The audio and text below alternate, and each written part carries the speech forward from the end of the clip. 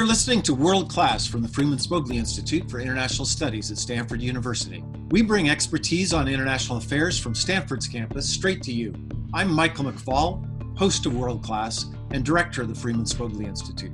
Over the past several weeks, protests have erupted in cities around the United States and the world following the tragic killing of George Floyd in Minneapolis. Given the current political climate in the United States, I wanted to invite back a familiar face to discuss systematic racism, police brutality, and the future of American democracy. I'm pleased to welcome back Larry Diamond.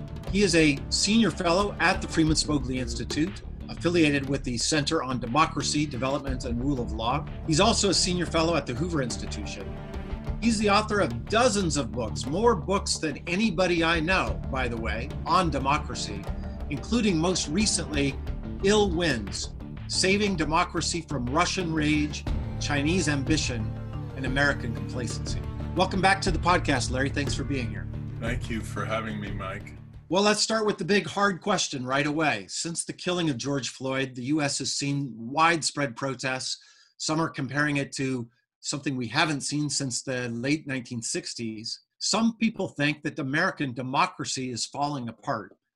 Help us understand. What is your assessment, Larry? Well, I think American democracy is facing its most serious challenge in many decades, at least since the late 1960s, and maybe deeper than that, but because we have this new challenge of justifiable and necessary outrage over institutionalized racism and police brutality in the United States, intersecting with the crisis of public health that we are facing in the U.S. Right. As a result of the COVID-19 pandemic, intersecting with the economic depression that is falling upon the United States with the highest unemployment rate since the Great Depression, and intersecting with a presidency that has abused power and checks and balances to a greater extent, certainly than any in modern American history. So we've got multiple crises and challenges intersecting and intertwining with one another.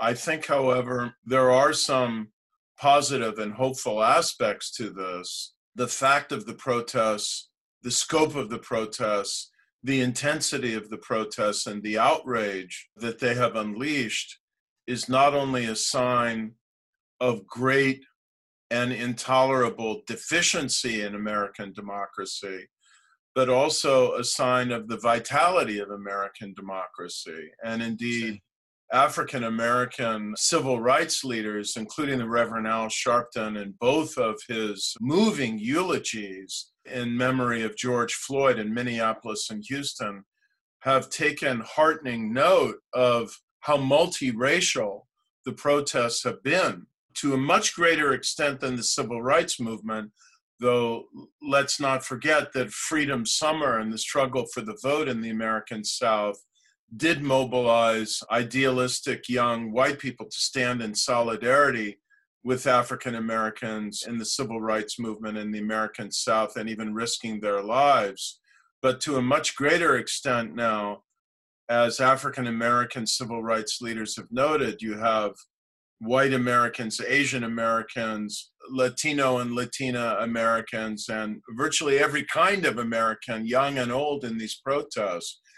And also, Mike, there was a very interesting column today, so we're talking June 10th in the Washington Post, by Erica Chenoweth of Harvard Kennedy School and two of her colleagues. Yes, we know her well. She's done some fantastic work on nonviolent civic resistance. Was it about that? Well, it was about nonviolent protests in the United States in response to the killing of George Floyd and the whole trail of police killings and what we've seen. And what they note is that the scope of the protests is greater than anything that we have data for in modern American history. That is, that we're seeing protests in many dozens of small towns and small cities in every single state of the United States. And this is something we did not see across the country in the civil rights movement, or even I was deeply involved in it in the anti-war movement. So this is a sign of, I'd say, a new vibrancy and resolve in American democracy that I think can give us hope. But you know the old saying, a crisis is a terrible thing to waste. Yes. And we can't waste the opportunity to bring about lasting and real change in the issues that have mobilized people to protest. Well, let's talk about that in a minute. I would just note I'm from Montana, as you know, Larry, and there were 3,000 people demonstrating in my hometown of Bozeman, Montana, and a very small town up in the north where my mom's from, Havre, Montana. I think the population's there, maybe 2,000 or 3,000. They even had protests there. So you're right. It was, and I did see Erica's piece. Quite striking how across the country it's been, and maybe historic in that way. But let's talk about what you just said, to go from protest to change. Obviously, the killing of George Floyd has shown a spotlight on what seems to be a growing problem of police brutality and violence, especially against Black Americans. Do you have a problem? Do we, not you, do we have a problem of systemic racism in American policing in specific? And if so, what are some ideas for how it can be fixed? I want to say, first of all, that when two white males are having this conversation, we need to bring a lot of humility to the conversation. And I know, Mike, you are very deeply committed to ensuring that FSI is going to have a more diverse face than it's had in discussing these issues. And we all need to do better about that. But coming to police reform, I'm not an expert on policing. I'm not an expert on some of the issues we're talking about. But I think every American citizen, and certainly every person who fancies themselves some kind of scholar of democracy, including American democracy, had better become familiar with some of the issues and challenges in terms of policing. Because the one thing we do know, I know this from post-conflict democratic reconstruction, we know it from some of our comparative work, Mike, that the police are the face of the state Right. that the ordinary citizen most frequently experiences. Right. And so if you have a problem with fairness, transparency, and justice, or corruption or abuse in policing, you have a problem in state-society relations, and you have a problem in democracy and potentially democratic legitimacy. So we can't treat this as some kind of isolated issue in a box somewhere that is something that only experts on policing need to worry about. I've benefited a lot in the last week or two from some of the work of Sherrilyn Ifill, who's president of the NAACP Legal Defense Fund, Kristen Clark, the president and executive director of the Lawyers Committee for Civil Rights, the work of the task force on 21st century policing that President Obama appointed in 2015. And, you know, if you mash together a lot of what these people are writing, and now the bill that the House of Representatives is pushing forward on policing reform, led by the Congressional Black Caucus, you get to an agenda that I think the country needs to rally around. And just some of the bullet points that I would stress are, we can't just do this one community by community. We need a national level strategy and national level standards for police reform.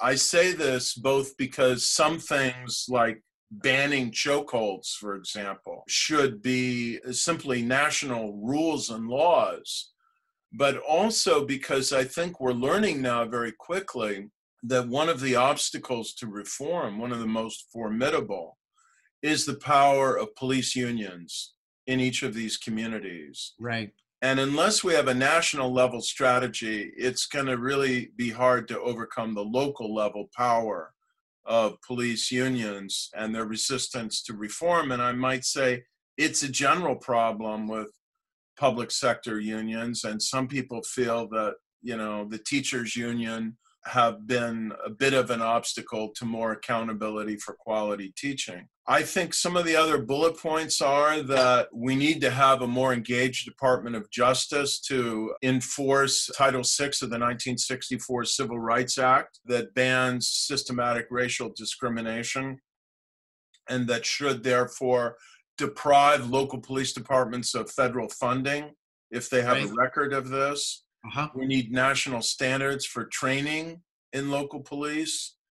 Everybody's talking about community policing, Mike. So, we need to get back to changing the culture and mindset that emphasizes less use of force and more engagement with the community, which means that we need to demilitarize the police and not be just reflexively transferring surplus military equipment at low cost to police departments. A few more bullet points. We need to revise the principle of what's called qualified immunity that enables police to, frankly, claim that what they did was what any reasonable cop would have done in similar circumstances.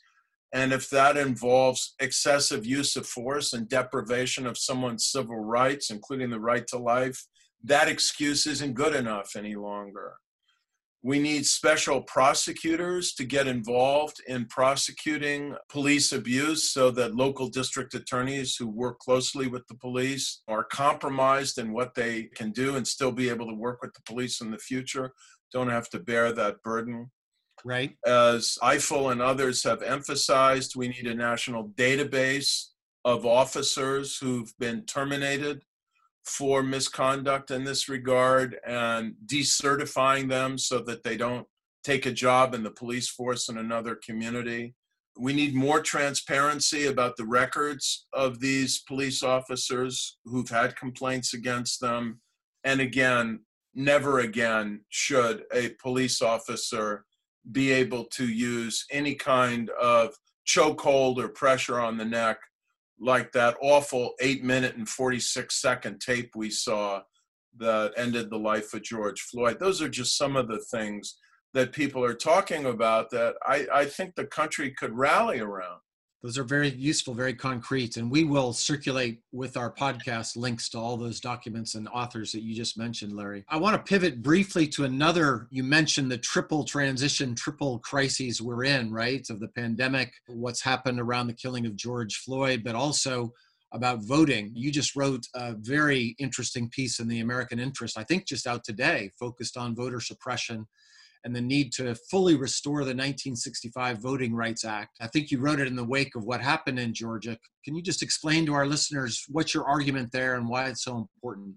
Aside from the police killing African Americans without justification through the excessive use of force, and now we're learning that this police officer, Chauvin, might have actually had a grudge against George Floyd. He knew him personally.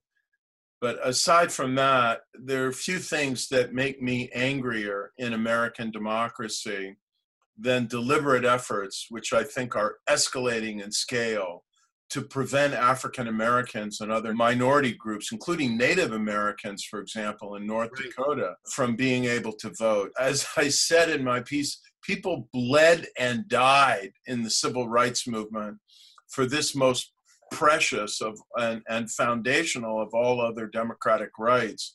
And now you've got cynical local authorities from one particular party, if we can just talk frankly, who think that the only way they can hold on to power in their state is to suppress the right of people of color to vote.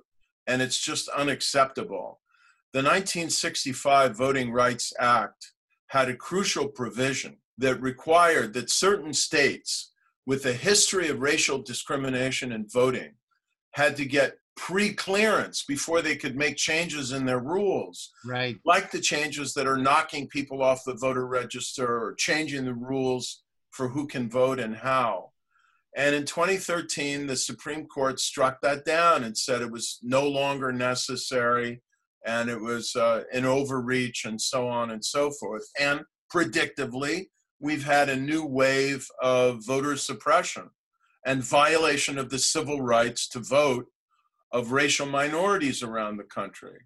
So a House bill that was passed in November of last year would restore the pre-clearance provision of the 1965 Voting Rights Act. And of course, it's tied up in the Senate now. Mitch McConnell is not allowing it to be considered, but we need to fully restore and fully enforce the Voting Rights Act and not allow the right to vote to be violated on the flimsy grounds that we're trying to save money or we're trying to prevent voter fraud that no one has been able to document as having existed under these circumstances. And we saw, Mike, yesterday, Tuesday, June 9th, in the state of Georgia, what we're facing in terms of intolerably long lines in now dangerous circumstances under COVID-19, threatening the ability of people to vote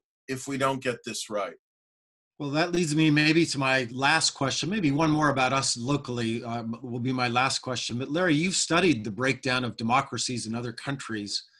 How worried are you about November? If we see a repeat, something that looks like what happened in Georgia across the country for arguably one of the most important votes that Americans can make, a vote for who will be the next president.